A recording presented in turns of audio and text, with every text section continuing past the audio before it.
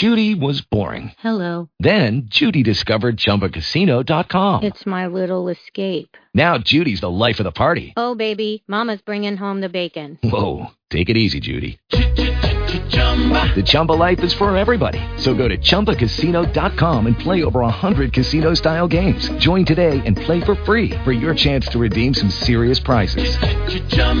ChumbaCasino.com. No purchase necessary. Void where prohibited by law. 18 plus terms and conditions apply. See website for details. I hate you both. I've hated you ever since I can remember. I hate you, and I wish you both had cancer. Cancer? Yes, in the head.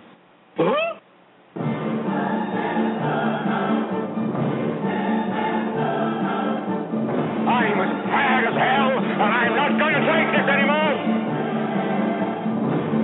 Pay no attention to that man behind the curtain. Are you telling me you built a time machine? Out of a DeLorean?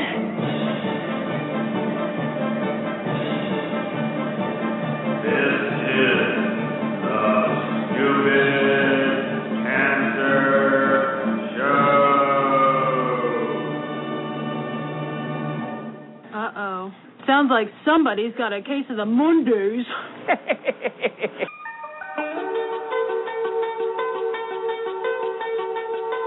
Hello there, children. Hey, kids. People seem to like me because I am polite and I'm rarely late. And now, the host of the Stupid Cancer Show, Matthew Zachary. Woohoo! Not that there's anything wrong with that. Because he has a lot of chutzpah. All right.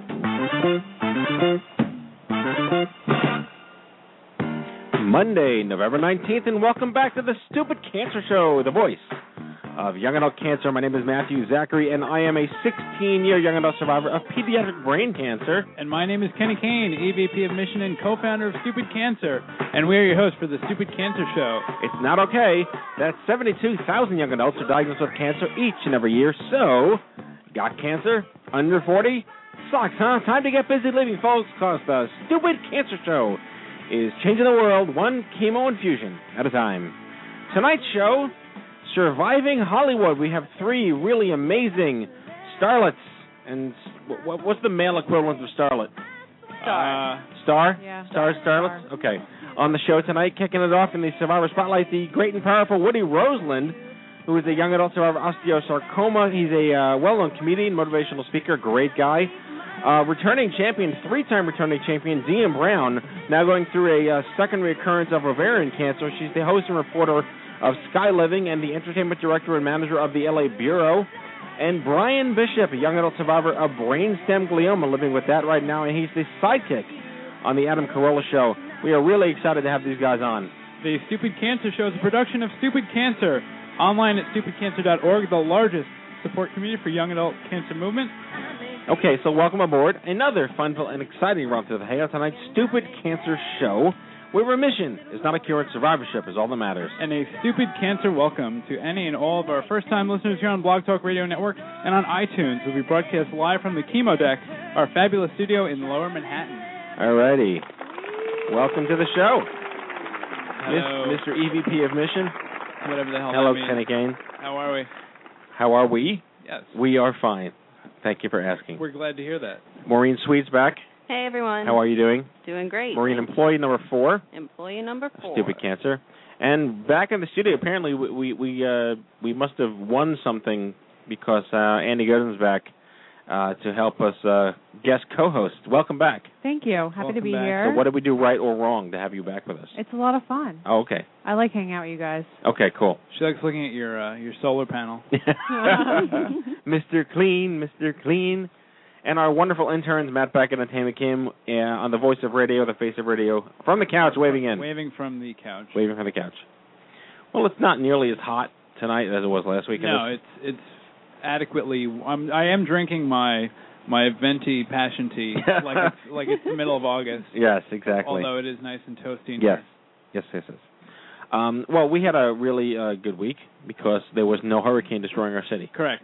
Yes. Or snowstorm. Or snowstorm destroying our fair city. Yes. This is life like 3.0 post Sandy.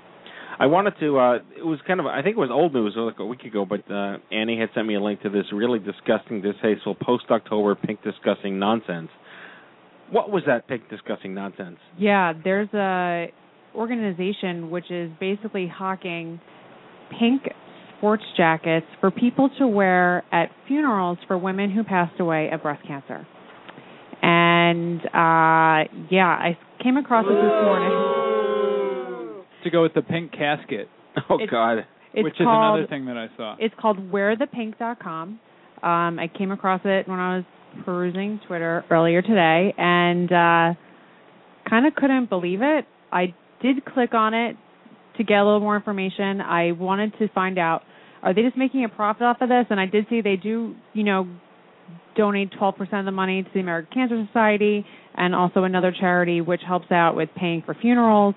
But why do they look so cheerful? Is what I want. I mean, it's one thing when you run a funeral home, but no. I told my coworkers we came across this, and I was talking about it, and I said, if I happen to pass away from breast cancer, I'm in remission now, but I can't predict the future, whatever. But I said, if you guys wear these pink sport coats to my funeral, I will come back and haunt all of you. But, what if you could just get hit by a bus then? But you had breast cancer, but it wasn't the breast cancer that killed you. I actually thought about that, too. And you know what? If people... Or a piano falls on you, like Acme style. Yeah.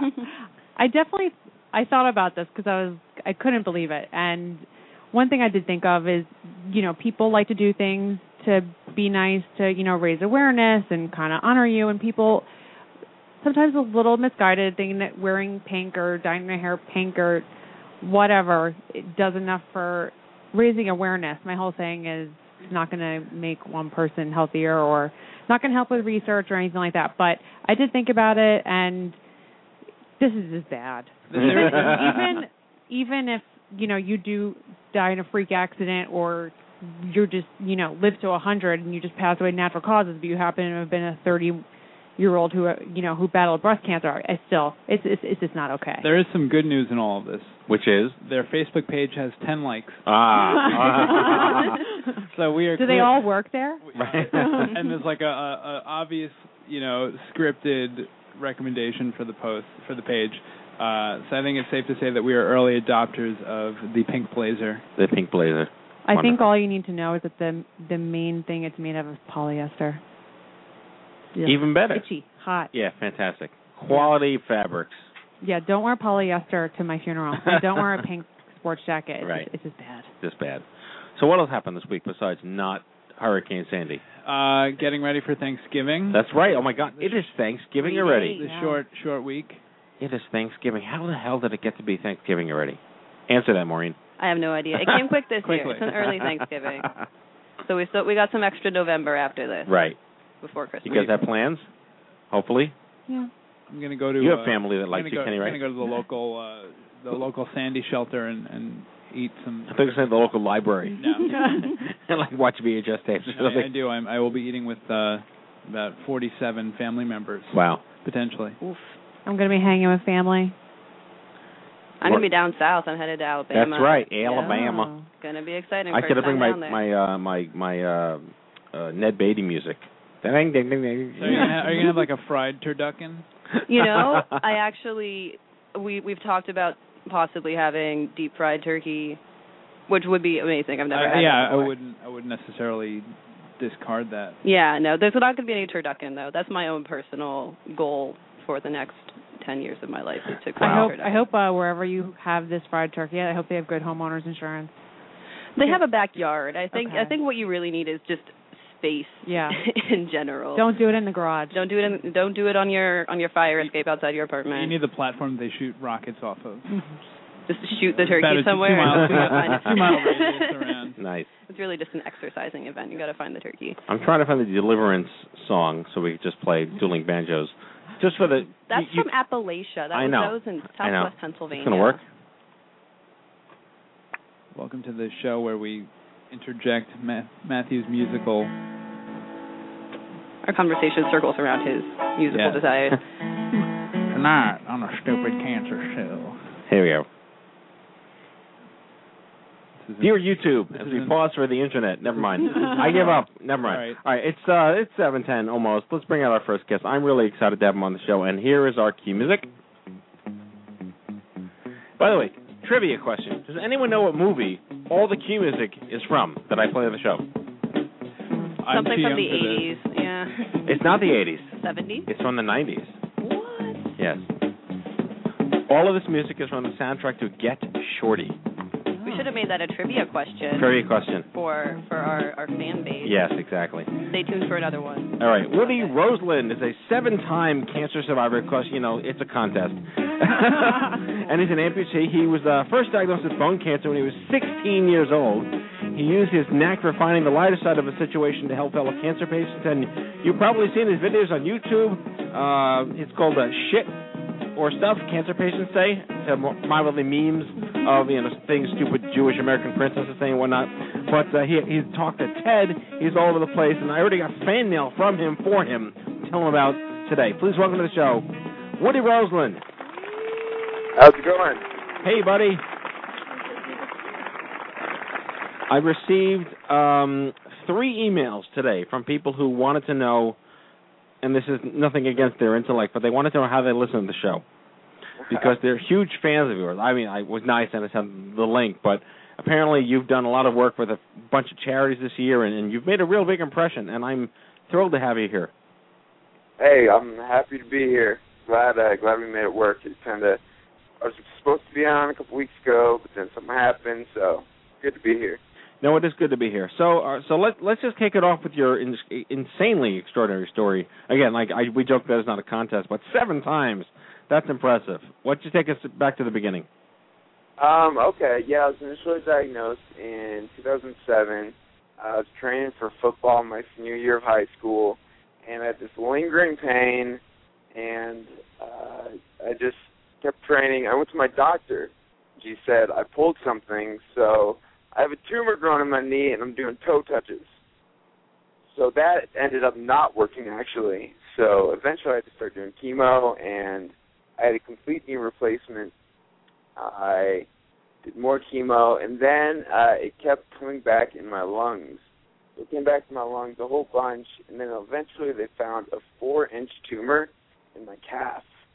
And so we amputated my leg and got me started back on chemotherapy. And since then, it's come back in my lungs a couple more times. I actually just had surgery this morning to remove the tumors from my lungs. So. Yeah, I was going to say, it takes balls, pun intended, which you still have, but it takes balls to have surgery and then come on the Stupid Cancer Show the same night.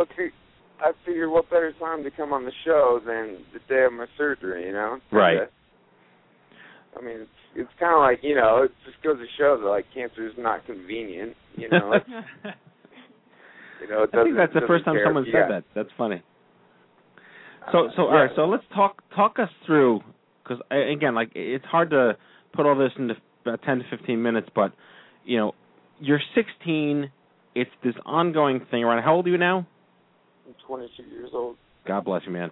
Sorry. So you're going through high school, you have a life, and you have friends. Talk us through the a lot of the challenges that we discuss at Stupid Cancer, or how it's very different to have cancer as a teenager and a young adult versus cancer when you're 6 or 60. Can you just give us a couple of bites into what your life has been like? Absolutely. I mean, I've gone through college having cancer. I've had surgeries, amputations, all while trying to live, a life, that's pretty normal, for my age. And, cancer kind of gets in the way. And, I've had days where I've had to do chemo and then go into work, and I used to wait tables and had to pay rent. And so, doing chemo, going to work, having my leg amputated, that was definitely probably the biggest thing that was tough to overcome. I, found out that I needed to have my leg amputated at all right, let's back up. Sorry, I'm a little doped up right now. My bad. I'm trying to So am I. We all are. Yeah, It's Kenny, really cool. Kenny did not have surgery today, and he has no excuse. Yeah, I'm just a junkie. So I did this drug trial, and I thought everything was going good.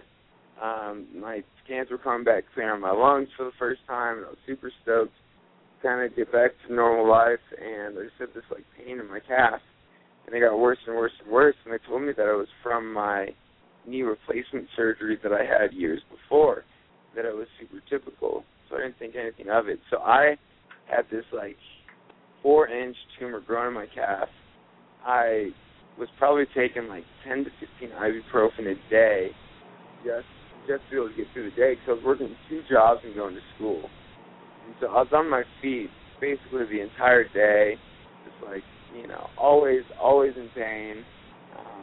And so that, that's kind of one of the things that, like you're talking about, trying to live your life while having cancer. And I didn't even realize it was cancer at the time. And then eventually they found that it was a tumor and had the leg amputated. But for a while there, probably like 3 or 4 months, I was just like limping around work, taking as much like ibuprofen as, it was probably like a very unhealthy thing to do, but taking some ibuprofen and, just kind of doing what I had to do to get through, and which I think is kind of like most of the people I talk to that are younger, they just do what they have to do to, get by.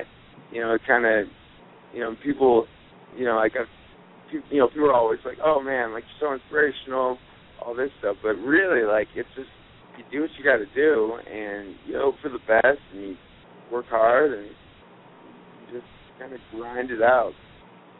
Yeah, Woody, I first learned about you from your YouTube video. I think I saw it on Twitter because I think Livestrong retweeted it, and I watched it. And I was actually going through chemotherapy at the time when I saw it. So you have over 141,000 hits on YouTube. That's pretty amazing. But what, who did you get the idea to do that, or did someone, give you the idea to make that video? I mean, it's pretty awesome, especially people who have been through chemo. Like, you pretty much hit every nail on the head. It's pretty funny because I'll have people who've never had cancer, and they'll write me and they'll be like, "Hey man, there's nothing funny about that video. That's just terrifying." And I'm like, "Well, I hope you can never relate to that video."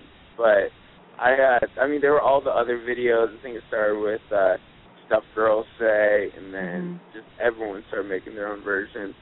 And so I was like, well, like, I don't see why not. And I realized that there was probably like a 2 or 3 week window, when that fad was still going to be going on. So I just brought my dad's camera into chemo one day and wrote down some different funny things I thought on my phone and recorded it. I recorded it, I edited it, and I posted it all during chemotherapy that day. Wow. Yeah, it came out really awesome. I like think my favorite part is probably the I'm beeping. I'm beeping. That drove me crazy. Actually, at the end of the video, I'm actually throwing up. That was legitimate. Wasn't pulling any punches there. That's commitment. That's method acting. Yes. So I was like, what? It can't be a cancer video without like a chemo-induced throw up. Right. Exactly. Take us through the subsequent things that happened. So you posted the video, and then what? What was? It probably took about a month and a half. Like it didn't really go viral until Livestrong shared it. But I've had some really cool opportunities through the video. There's a charity based out of Columbus, Ohio, called Pelotonia, and they're a grassroots bike event, and they donate 100% of the money they raise to cancer research. And so they contacted me, and they were like, "Hey, Woody, we saw your video, and we want you to be part of our video for opening ceremonies this year." So I flew out to Columbus, and they pitched me on this video where I go from New York to D.C. to Chicago to San Francisco, all just filming this video about cancer. And I was, like, sold. So I was able to do that video, and then they brought me back up to Columbus to be the keynote speaker at their event. So I spoke in front of 10,000 people. And the check presentation ceremony was actually last weekend. They raised $16.9 million. So that was probably the coolest thing that came from Shit Cancer Patients Day. That's awesome. And you got to meet Tim Tebow, right? Tim Tebow wasn't because of the video. He was starting a charity in Denver, starting like a branch of his charity in Denver where he wanted to meet someone before the game. So he called Make-A-Wish and was like, "Hey, do you have anyone in mind for me to meet?" And they were like, "Yeah, you got to meet Woody." Nice. So, and you're from Aurora. Cool. I am from Aurora, Colorado. Cool. You have to teach me the ways of how to meet Tebow because I'm a Jets fan. Oh. So he's our property now. So I mean. Yeah, I don't think he's going to stick around. He's not a. I know. Well, you know what? Sanchez is not looking so good, so we might need him. True. But my friends always joke around like, how can you take advantage of, the whole cancer card? So do you just put a thing in for Make-A-Wish and they give you a call? No, actually, because I do a lot of speaking for Make-A-Wish. I'm actually the spokesman for Colorado Make-A-Wish 30th anniversary. And so, I mean, I've done a lot of fundraising with them. I got a Make-A-Wish in 2008. They took me to Hawaii. Since then, I've stayed really involved with them. So they actually called me. I got a text and it was like, "Hey, you might be getting a call from the Tim Tebow Foundation. Just heads up." I was like, "Oh my God!" Just a heads up, Kenny. You might be getting a call from Obama. Heads up. Yeah. So so they kind of called me, which is cool. Woody, one of the things I want to talk about. One of the things I wanted to talk to you about is how, our generation. I'm an old guy and I'm 38, but I was 21 when I was diagnosed, and just the general idea that how we handle our cancer diagnoses and the sort of the surreality of what that means when you're dealing with this at such a young age, when you're really not supposed to be, on paper at least, is the use of irreverence and humor and stick poking and jabbing that might make old people uncomfortable because it's not a very traditional way to deal with it. Have you, and you are a poster child for doing this exactly the way that a Gen Y-er and a millennial should. We see this all the time, and it's a wonderful thing to be able to have out there. Have you ever gotten any flack or feedback or negative response from, like, really old people who don't understand why you're doing it this way? There's been a few negative comments on the YouTube video, but I feel like it's kind of like it's very synonymous to racial humor in that, like, since I'm in it, I can make it. But if I wasn't to have cancer and I tried making these jokes, people would be like, "Whoa, dude, like, those are pretty unacceptable things to say." But since I'm experiencing it firsthand, that I'm allowed to, I guess. And all of us can relate. Everyone has been there. Yes, we can. We all know what it's like.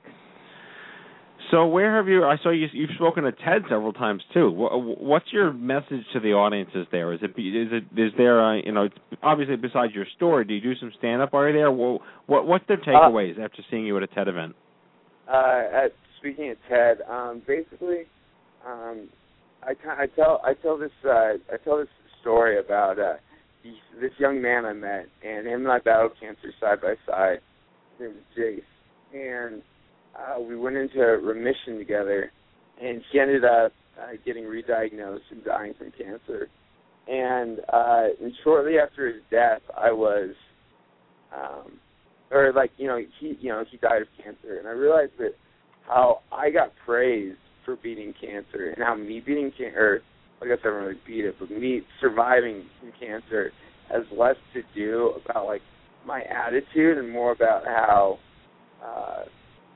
and just kind of like more about arbitrary factors. It's not like Jace didn't fight as hard as me. I responded better than he did. And I talk about this experience I had where I was taking the train home from work one day, and there's a map of all the train stops. On this map, it showed the station we were at, and it said, "You are here," and just kind of like how, like, we are here.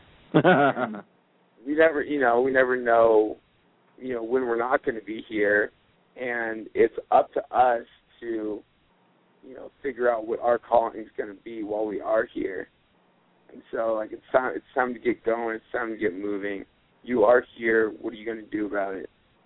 Because, I mean, like, I'm sure, like, everyone's been affected. Like, it's always in the back of your mind of getting re-diagnosed and slipping out of remission.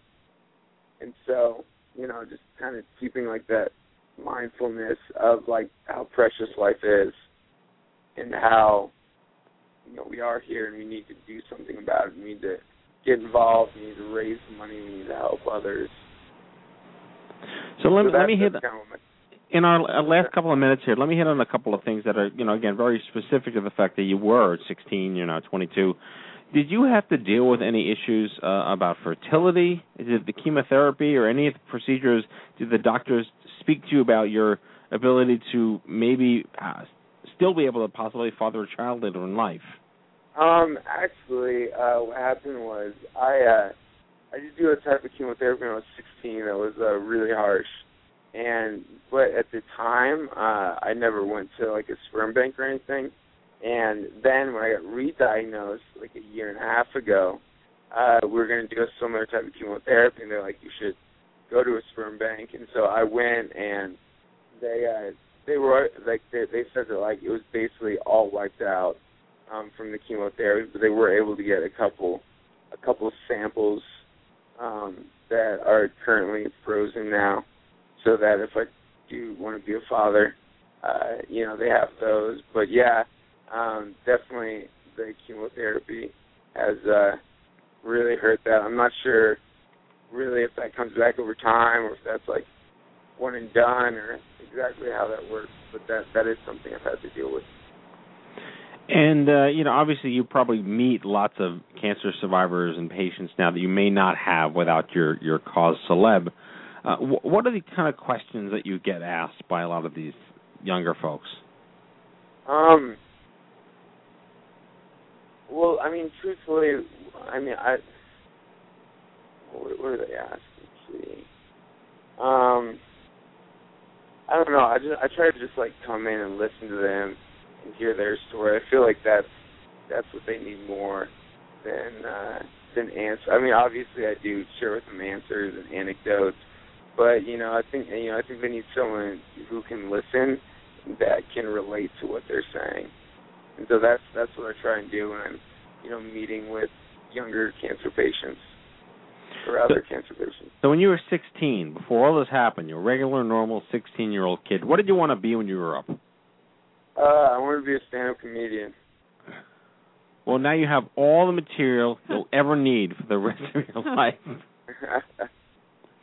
Who are some of your comedy idols? Who do you worship? Truthfully, I try not to really watch any other comedians because I feel like the more comedians I watch, the more I take away from what they do, and I kind of want my act to be more about me. Actually, the first time I ever did stand-up comedy was in the 4th grade at the School of Talent show. How'd that go? It went well. I had a speech impediment. I couldn't say my R's or my L's, so I think I came off as super adorable. So it went well. You want to hear one of my jokes? All right. Woody Roseland presents his 4th grade joke. Go ahead. Okay. So there are 3 types of people in this world: those who can count and those who can't. Get it? Because he didn't say. Oh. No. Because he said 3 types of people, and he only said 2 types of people. Because he can't count to 3. I got it. I'm explaining a joke on the air. 4th grade, I was 10. That's pretty decent for a 10-year-old to say that. I'll give you credit for that. Thank you. I appreciate it. So, all right. So let's wrap up here. We're talking about the prosthesis, being an amputee, and facing the rest. Do you want to be the Terminator one day? Are you going to be one of those guys that I am the Terminator. Okay. Because I want to make sure that if you have a robotic limb, it can shoot nuclear devices. I mean, we got some stuff in the works right now. Okay. But, I can't really. I'm not at liberty to talk about it. What would you say are the most significant, obvious notwithstanding, in terms of insurance issues or replacing it as you grow, or are you, is there maintenance and follow up? What's your regimen for that? For my prosthetic, yeah. Really, it's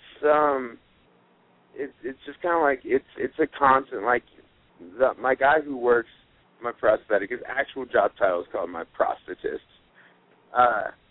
And And it's just like it's an ongoing relationship. You know, it's not like I got my leg and I was like, hey, Dennis, I'll see you later. You know, it's a constant relationship. I'm having, you know, a bad day, I'll call him up and he'll help me out. You know, we're always talking about, like, things we can do to, you know, get my leg more comfortable, make it fit better.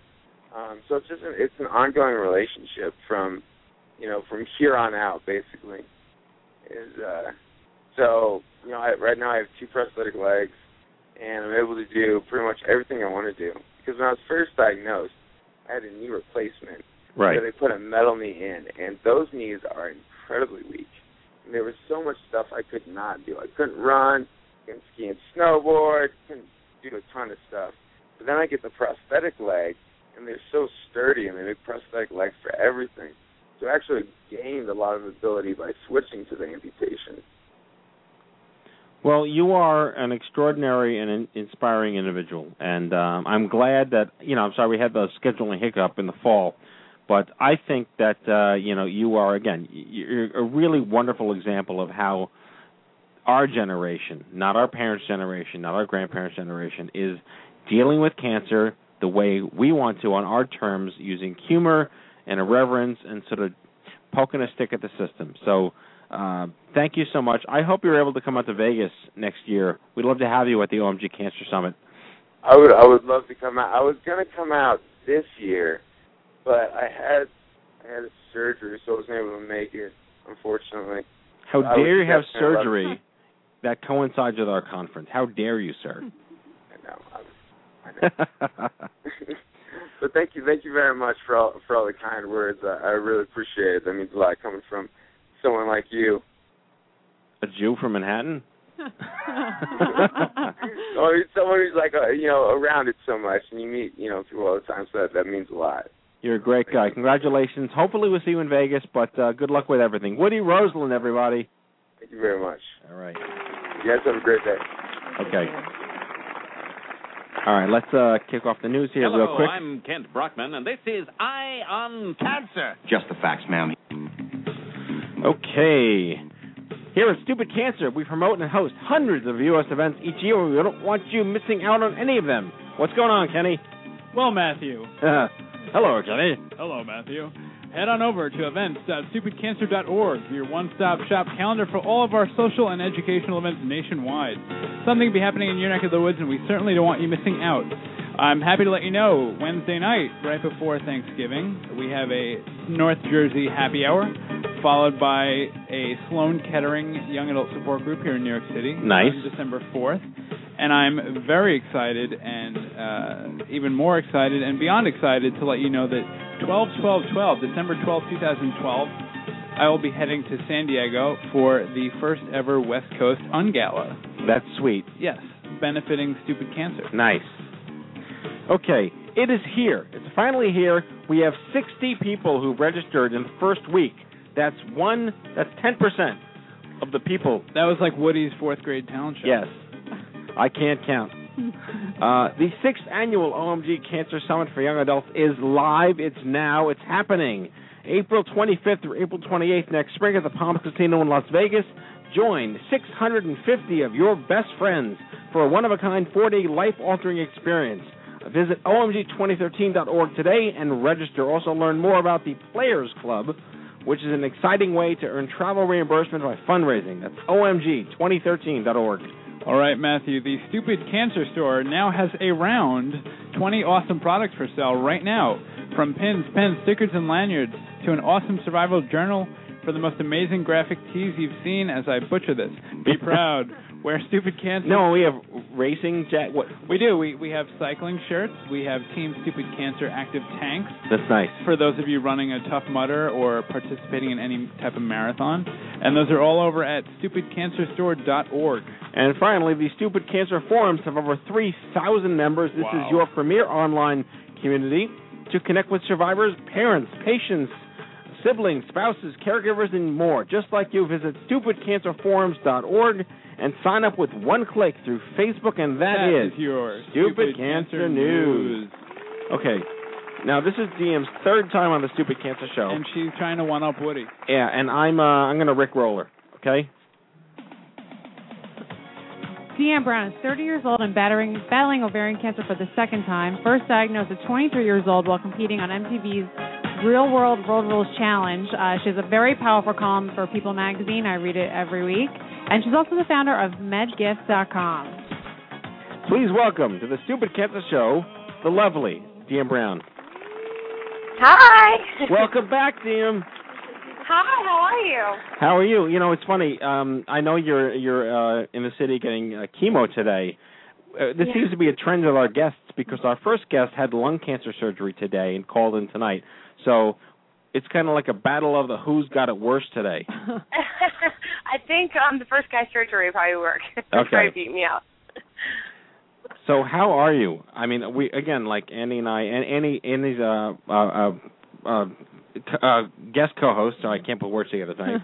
Andy's a breast cancer survivor coming up on 1 year in February, correct? Yeah, almost there. That's amazing. And congratulations. Thank you. So and she works in entertainment, and I, told her all about you. She knows your story, and actually she knows your sister. I do. I heard. I sister. know. It's crazy. Yeah, small world. So this is your third time returning champion, and unfortunately, I hate to say, what a stop being a guest on this damn show. So, talk us through, for those who aren't reading or keeping up. You were re-diagnosed, and tell us what you're going through right now. I was re-diagnosed basically in, I guess, the end of May, and they wanted to do surgery. They got the tumor out, and then they wanted to get the rest of my ovary out just in case there was cancer in it.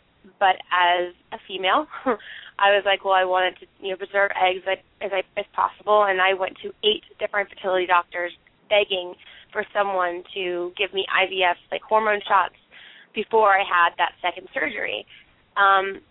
They all said no, and they said it's never been done before. They have not done egg freezing on a current ovarian cancer patient because they just don't know the risks that just cause the cancer to spread. They have no idea. And I was like, well, if it's so experimental, and I'm telling you I'd like to be a guinea pig, make me the guinea pig. Right. I want this. Yes.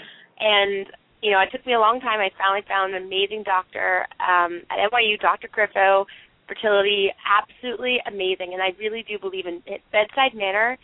It changes everything, and his was just very calm, and he basically says, you know what, since you want to do this is great material for us to learn from, and if we can take some of your cells that we don't use and really learn from it, it'd be really helpful for the future. And it really got me thinking about what other people before us had to do to kind of get us to where we are now with the whole cancer. I mean, cancer was a legit death card when 15, 20 years ago. Like, done. And now you're seeing more and more survivors, and I really think it's because of those people back in the day were very open to finding new treatments. Right. What's cool is so I did the whole fertility thing, got 10 eggs out, which I was so excited about. Wonderful. And I have 10 eggs in the freezer, which I'm just blown away because the first time I had cancer, there was no way to just freeze eggs. You only could freeze embryos. Right. And so even that technology advancement is so mind-boggling. But I had the surgery, and it's a really great thing I had it because there was more cancer in the other last half of the ovary. So got that crap out too. Started chemo, lost my hair, whole shebang. But this time I kind of wanted to be more open with myself. But kind of, you look at things that everyone uses every day, from Twitter to YouTube to social media. And instead of hiding from myself, I started videotaping the hair loss and videotaping the process of losing your hair, because that's something that I always search for. As weird as it sounds, I think a lot of cancer patients do. You want to see the process. You want to see exactly what's going to happen to you, because the unknown is what's scary. And I've gotten some really cool, feedback from kind of just being very open with it. At the same time, people will see me out and I'm wearing like a wig or a scarf. They're like, whoa, I thought you were fine. I'm like, oh, no. I'm fine at looking at myself in the mirror. I just don't want anyone else to look at me yet. Like, I'm not ready for that yet. So it's been funny. Some people are like, oh, no, like, that's not getting us a good name. I'm like, listen, I'm doing this is my own journey. Right, giving us a bad name. Yeah. I'm like, I'm documenting it, and I'd be a liar if I'm like, yeah, I'm walking out of the door, no scarf on, I feel fine. that's lying. And that makes other people who don't feel fine, not feel worse about not being okay with being out in public with it. So my goal in this whole blog was for People Magazine was to be very honest no matter what response I've got. From doing IVF, I got death wishes because I did IVF and didn't go straight chemo. I mean, people get very wrapped up and very angry about other people's decisions, but I've realized now it's not because they hate me, but it's more so because they've either lost somebody to cancer, and they're so frustrated that they can't fix it. So, they're lashing out in anger that way. But other than those few, percentage of people that would do that, I got so many really nice, amazing emails and messages and comments, and I read them all, good and bad, and it was really amazing to see how many people, were excited to kind of see what the process looked like, because I had no idea what people's reaction would be to seeing, 2 videos of the whole entire hair loss chemo process, and I'm really, really glad it's out there. It's a resource that I hope people were able to see and understand, both as a patient, but really as the caregiver as well, because so many times I would hear friends and family be like, you should be over this by now. You know your hair's coming out. I'm like, I know, but the process is really traumatizing. People just don't get it. I understand. Yeah. Right. Yeah, I watched the video actually yesterday, and it's very raw for me. My hair just started growing back. I just stopped wearing my wig, and it's really hard. People, it's such a part of you, and especially when you have, a type of cancer as a female that hits you, whether it be, ovarian cancer or breast cancer, it really, it's a lot different as a female to go through that and then to lose your hair and your eyelashes and your eyebrows. You feel like you have to go out in public and have to have, people always say you look great, you look fine, because you wear the beautiful long wigs and you wear the fake eyelashes and you pencil in the eyebrows and you kind of do yourself up so that you don't look like a cancer patient. And it's really helpful to put videos out there like that so people know that they're not alone, and that the raw emotion of losing your hair, it really helps, especially young women, connect, because you feel such, your hair is part of your identity. But to your point, it's just a sign of the times. Like she couldn't do this the first time. When I was diagnosed, it was like prodigy. Okay, let's put this in perspective here. 1995. Okay, so no matter what I did, I wouldn't get flack from anybody because there was no way to know about it. I think it's wonderful. I look at the story of Eric Chanteau, the Olympic swimmer. He had testicular cancer, but he staved off getting treatments to bank his sperm and to wait to finish the Olympics before he had surgery, and he got so much shit for that. But you know what? He owned it, and no one would have given him shit if it was 1995 because no one would have known about it. It's his decision, and that's what he owned it. So Jim, I think it's amazing that you even got a response, because that means people are reading and they care. But that, the fact that you even had this option to begin with is extraordinary. Oh, I'm so blessed for it, and I'm fully aware of that, and it's something that I'm really excited. And what's funny is I wanted to document the whole entire process, because as a patient, as we all know, there are things that happen that you're like, really? This is happening right now? Okay, all right, awesome. I just got a wait list from the hospital, and they're all closed, or they are. It was, some of the things were frustrating, and it's not because they're, bad hospital or anything like that. It's more so just because they're just so overwhelmed with patients that some things sometimes, that things that aren't life, part of survival, kind of get pushed to the secondary, to the B level of importance, and that's totally understandable. But I really, again, with the wig thing, I am a hair girl, and I always hated when I would wear a wig and I could feel people look at my hairline. I could just feel it. Maybe I was psycho, but I could feel it. But so this time I really was I went on a wig hunt, a search, and I went to different brands and different types. And I really love the one I have now, because when I don't feel like just putting on a scrunchy hat and a bandana, I can put on a wig and like I said, no one knows. And it's kind of like a private eye, investigator going out and being like, you have no idea what's going on. Right. You're treating me normal. Thank you. Yeah, my favorite is when you have to text a friend to let you know what color wig you're wearing, so if they're meeting you, my God. they know who to look for. Right. Like, I'm Very brunette today. true. Look for me. DIEM, I want to talk to you. Thanks. I want to talk to you about MedGift because, I mean, yeah, we're focusing on because you were unfortunately re-diagnosed, but MedGift is extraordinary, and I don't want it to be left out of our conversation today because, not knowing you would get re-diagnosed, like, who thinks about that, I guess, rhetorically speaking. Mm-hmm. You went out and did something extraordinary in the wake of your first diagnosis, and I just love you to tell our audience all about MedGift. Yeah, well, MedGift, I mean, chemo right now is very different than chemo when I first had it. When I first had it, I was in the chemo bed absolutely all day long, but I was awake. Like, I never got knocked out. Like, I just would stare at the walls. And it all started from a wig. Wigs are so expensive, and it's not something it's really hard to get insurance to pay for. And I didn't know the process of doing that. So basically, I kept on hearing all my friends ask me over and over and over again, what can I do? How can I help? And everyone hears those feelings. And I used to get very angry at that sometimes because I felt like it was empty promises. I'd be like, oh, no, I'm fine. And I didn't feel like there was a follow-up.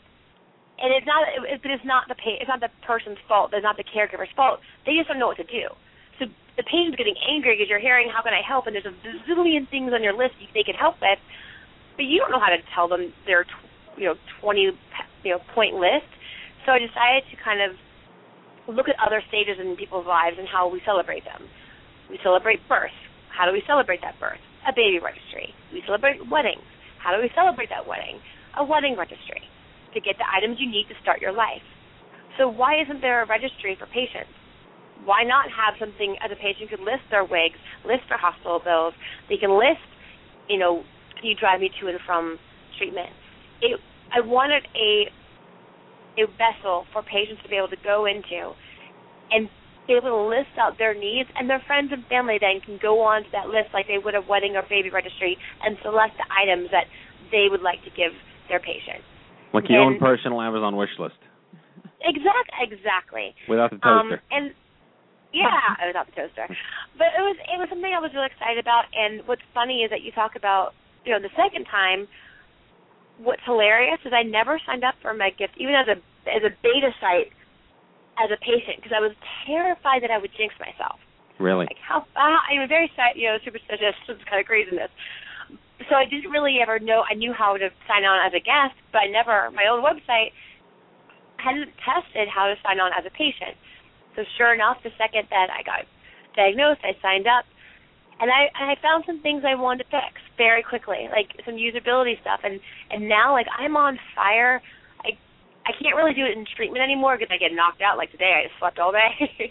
But I'm on fire about getting MedGift to a place where it's perfect, and it's the home for patients to be able to go to and get like actual help. And everyone has their thing that they're passionate about, and you guys got to cultivate that. And mine's MedGift. And you have our support, and our board chairman, Dr. Sender's involved, and we're really, and he sends his best. So I talked to him today. I want to point out something really cool that among other things that you are cool with and through and without, but the AOL 2012 Top Future Maker Award that you were part of this list, and you were the only person in the health field. That was crazy. I was blown away by that. That was a huge honor. And looking at that list, legitimately, there were all the people that I would probably write in my high school yearbook of who I want to be when I grow up. I was obsessed with Ellen DeGeneres and Katie Couric, and all Barbara Walters and all these women that are reporters. And I used to be an entertainment reporter. Like, that was my thing. And now I don't feel like that's my passion anymore, but that my skill set is reporting. And so I kind of wanted to shift gears to kind of really focus on the health side of everything. And obviously I'm not a doctor, but sometimes you kind of want to get the perspective of a patient or what the patient goes through. Because I think sometimes doctors get a little bit numb to seeing a patient hurt, because they have to. Otherwise they wouldn't be able to do their job every day. Agreed. So I think it's sometimes really good to kind of get the patient's perspective of what to do as a caregiver, what to do as a patient. How do you navigate this? How do you navigate that? And I was super excited to be, listed on that AOL honor because it kind of brings a little bit of a focus towards health and towards patients, and it's massive. And I'm hoping I can do more of that. Well, I think that you are handling this with the aplomb and the dignity that I would expect nothing less of you. You are clearly showing people that you can kind of feel the fear and do it anyway. And and it's just so inspiring. Where what is there a link on people, or just go to people.com and search for your name? Yeah, people.com, you can search for my name. On every Thursday, I post a new blog, and I've been doing it since the very beginning of, back in June. So it's neat. Like, part of me, like, oh, that's a lot of writing. It's nice. Like, in high school and college, you're like going, oh my God, a term paper. I'm like, cool. If I add this together, that's crazy. Nothing like cancer to make you prolific. Yeah, exactly. But it's just, what's funny, it's just putting yourself out there, whether it be writing or videos or whatever. It really is a great resource to kind of get your emotions out there. And whomever you are, maybe you don't have to share it to the world, but maybe it's a little piece for you, so that when you're having a bad day, say a year from now, you can look back at your writing or look back at video and be like, all right, my day's not that bad because that day sucked. It's kind of a good, talk about tumor markers, and when you talk about cancer, this is kind of like a life marker in a weird way to show, all right, here was I when I was at my lowest. I'm a year later, and I feel great, so my little lowest is nowhere near my lowest a year ago. So for me, I kind of can look at these videos and some of my writing going, ooh, I haven't had a bad, dark day that day. I'm not there, so all I can do is be thankful. Well, I really do hope you're able to come out to Vegas next spring to join us. I know you couldn't make it this year. Not that you need another excuse to have two cancers on your belt, but we would be thrilled to have you there. And there's so much coverageable. Is that a word? Coverable? What's the media? Coverage? So much stuff to be covered. Covered. Yeah. Over 4 days with 650 people. It would be an honor to have you there. I would love to come. If I can make it, I'm going to be there. Fantastic. And all right, so I'd like to say enjoy the Big Apple, but you're kind of here for chemo, so. I'm getting used to the Big Apple. Right. It's helped. It's been a great little incubator for health right now. Right. Well, God bless you. 3 times the charm here on the Stupid Cancer Show. Good luck with everything, and we will be in touch. DIEM Brown, everybody. Thank you so much. Thank you. Thank you. All righty. Okay.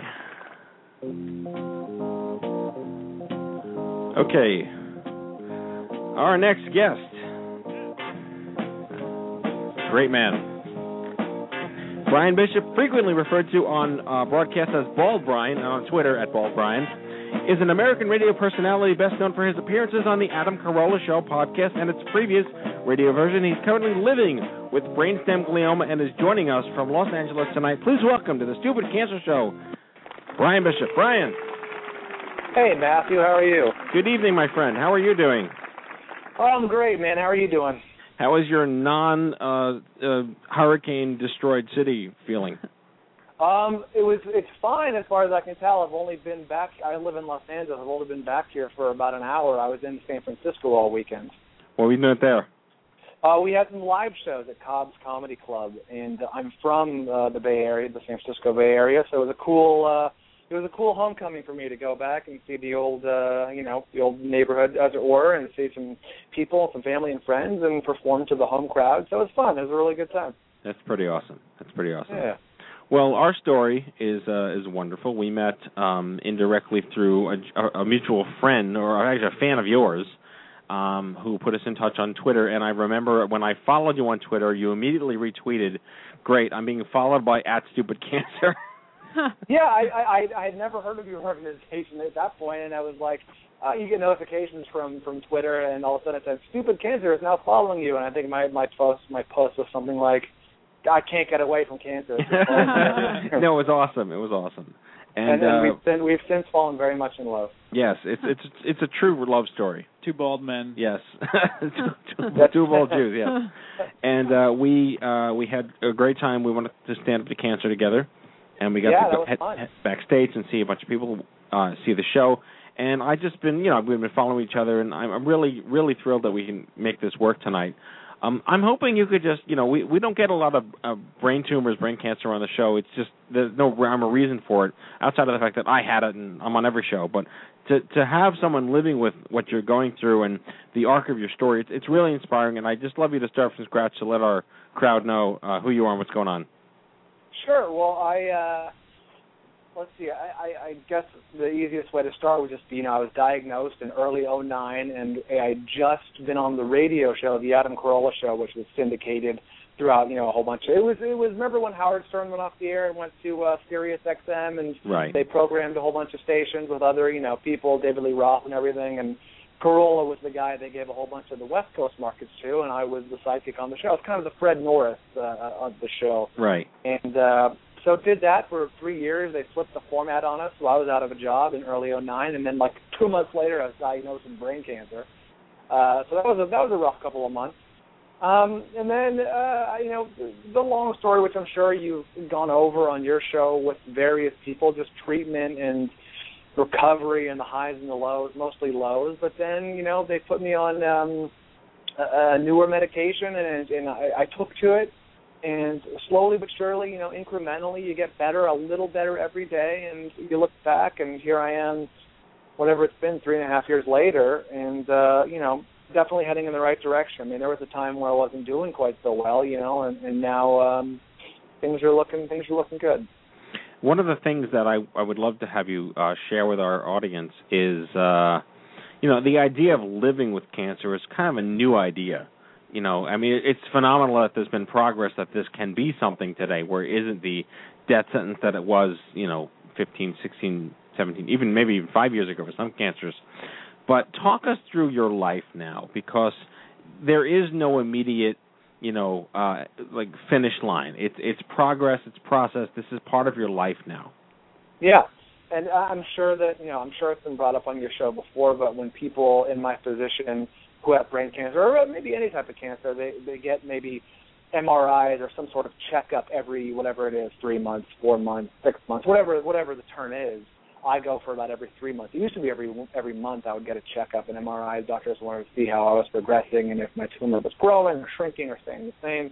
And now I'm about every 3 months. So it's a weird thing to sort of, it's human nature, I think, because I've heard it said before, but, you get sort of a 3-month path, you know what I mean, to live your life. And then it's like, well, here we go again. We're going to check and see how I'm doing. If I get another 3 months pass, and we'll do it again in 3 months. And you kind of have to break yourself psychologically, free from those chains. Life is for the living, and if you live your life a month at a time or 3 months at a time, and you don't make, plans to get married or settle down or buy a house or move or have a kid or whatever, get a dog, whatever that thing is, next thing you know, you're going to be, 5 years down the road, and you're going to be like, I probably should have taken better advantage of my time. So it's just, and everyone's different, obviously, but I choose to sort of put myself in the psychological place where, hey, life's for the living, and damn the torpedoes, and let's move ahead, because I don't want to be, 3, 5, 10 years down the road being, oh man, I really, I wasted so much time being hesitant, I guess is the word, just not diving in and enjoying life. I spent too much time doing the opposite. I don't want to be like that. And how do you feel, on a day-to-day basis as far as, treatment goes? You're still working full-time. You sound like you lead a very full life and don't let this hold you back at all. Oh, no. Every day is pure hell. No, that's not true. You almost got me.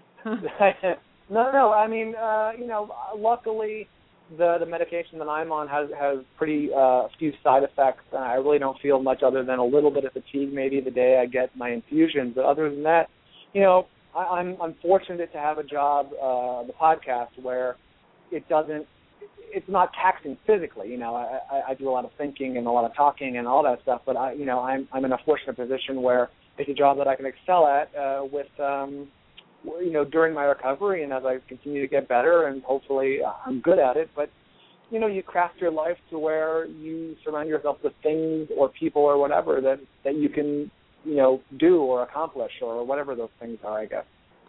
One of the wonderful things in meeting you was meeting your other half, which you may call your better half. I think she's extraordinary, and you are very fortunate to have her in your life.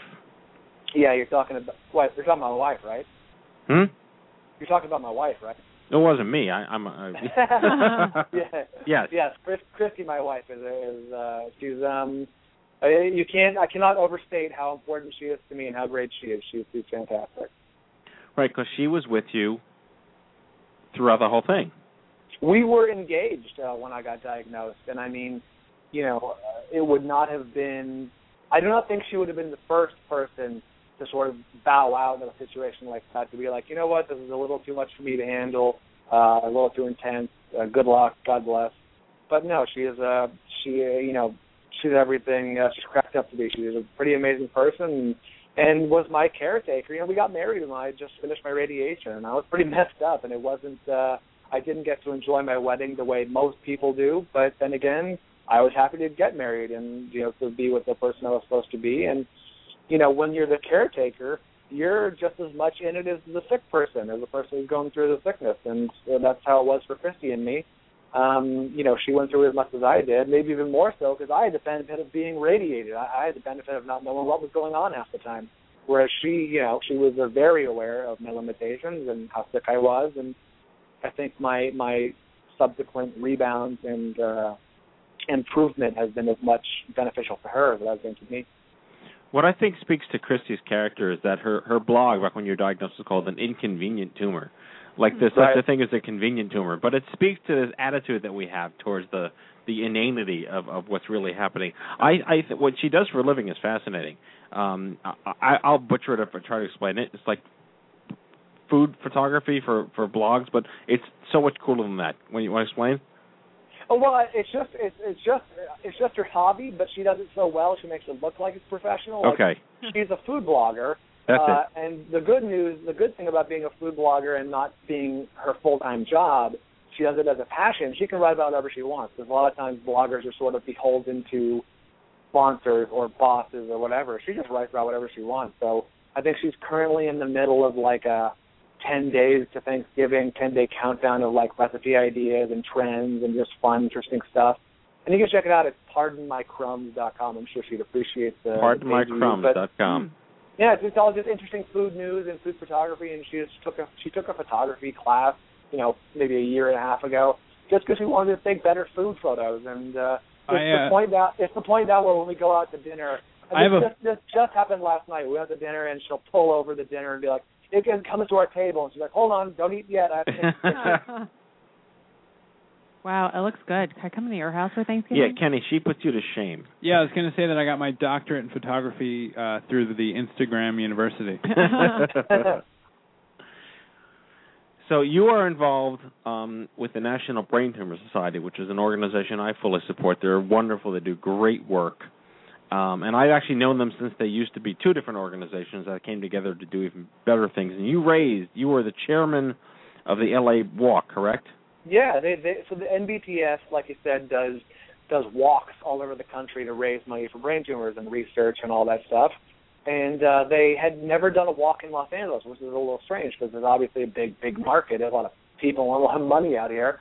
And so they're like, we got to do an LA walk. And they somehow ended up, they must have been scraping the bottom of the celebrity barrel because they asked me to be their chairman of the first ever LA walk. And, of course, so many people have been so good to me and so generous when I was, going through the worst of it, through the podcast, and all of our fans and strangers to me were just so generous and beneficial to what I was going through that I jumped at the chance. I was like, absolutely, I would love to. I'm going to raise as much support as I can and awareness and go on other shows and promote it. And then it was less than a month ago, we raised $250,000. It was the first one we'd ever done. So hopefully next year, bigger and better. Yeah, incredibly impressive for the Virgin tour of doing that. Really amazing.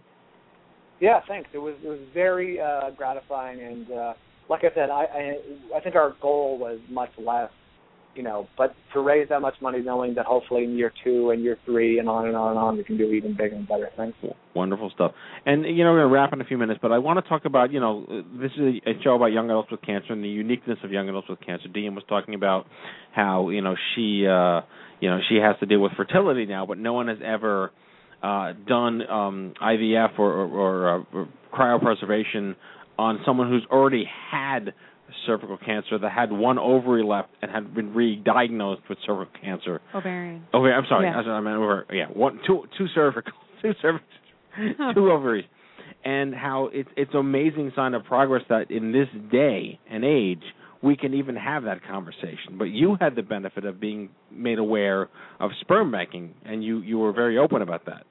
Yeah, I don't have ovarian cancer, but I did bank my sperm before I was treated with the radiation, because obviously the radiation will mess up your sperm pretty badly.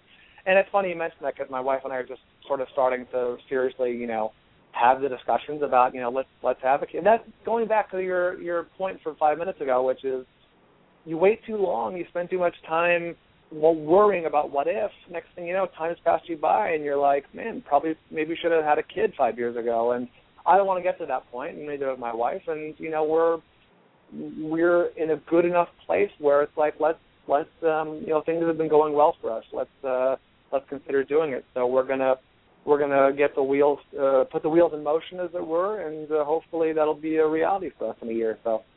And you are going to be speaking at the OMG Cancer Summit in Vegas.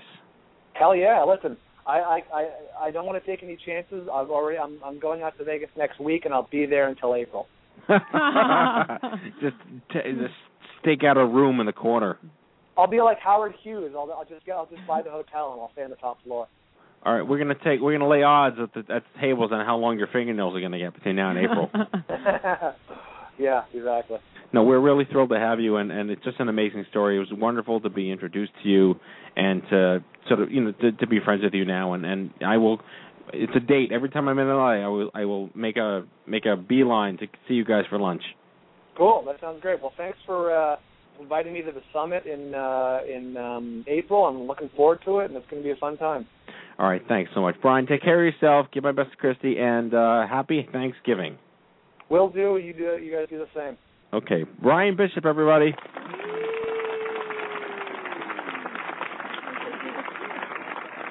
He's a really cool guy. Just from one radio show fanatic to another. Yes. He's also raised an amazing amount of money. In his first time out? Yes. Yeah. Yes. Very impressive. Extremely impressive. And I wish him all the best. All the best. Okay. Well, now it is time for our closing sequence. Prepare to activate. I hear there's rumors on the internets.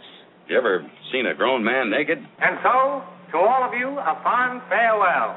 Hooray, I'm helping. You are a meathead. Oh, Magoo, you've done it again. That was so terrible, I think you gave me cancer. Okay, folks, that's tonight's show, our 245th broadcast. We'll have to do something in 5 weeks that's going to be epic. For 250? Bracketed epic. I'm thinking a keg in the studio. Thank you. We hope you had as much fun as we did poking a stick at stupid cancer.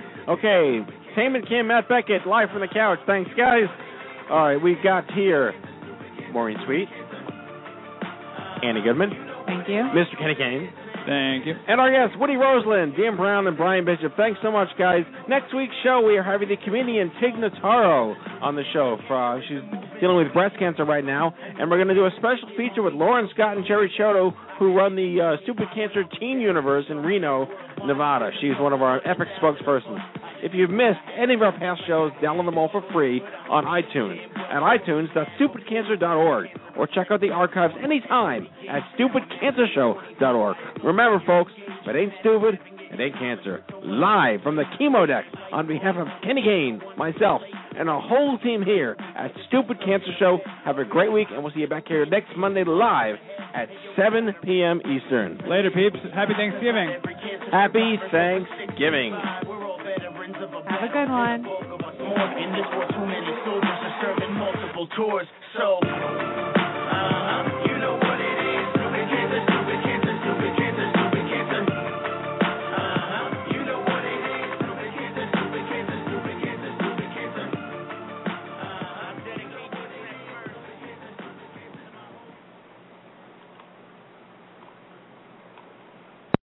Judy was boring. Hello. Then Judy discovered ChumbaCasino.com. It's my little escape. Now Judy's the life of the party. Oh, baby, mama's bringing home the bacon. Whoa, take it easy, Judy. The Chumba life is for everybody. So go to ChumbaCasino.com and play over 100 casino-style games. Join today and play for free for your chance to redeem some serious prizes. ChumbaCasino.com. No purchase necessary. Void where prohibited by law. 18 plus terms and conditions apply. See website for details.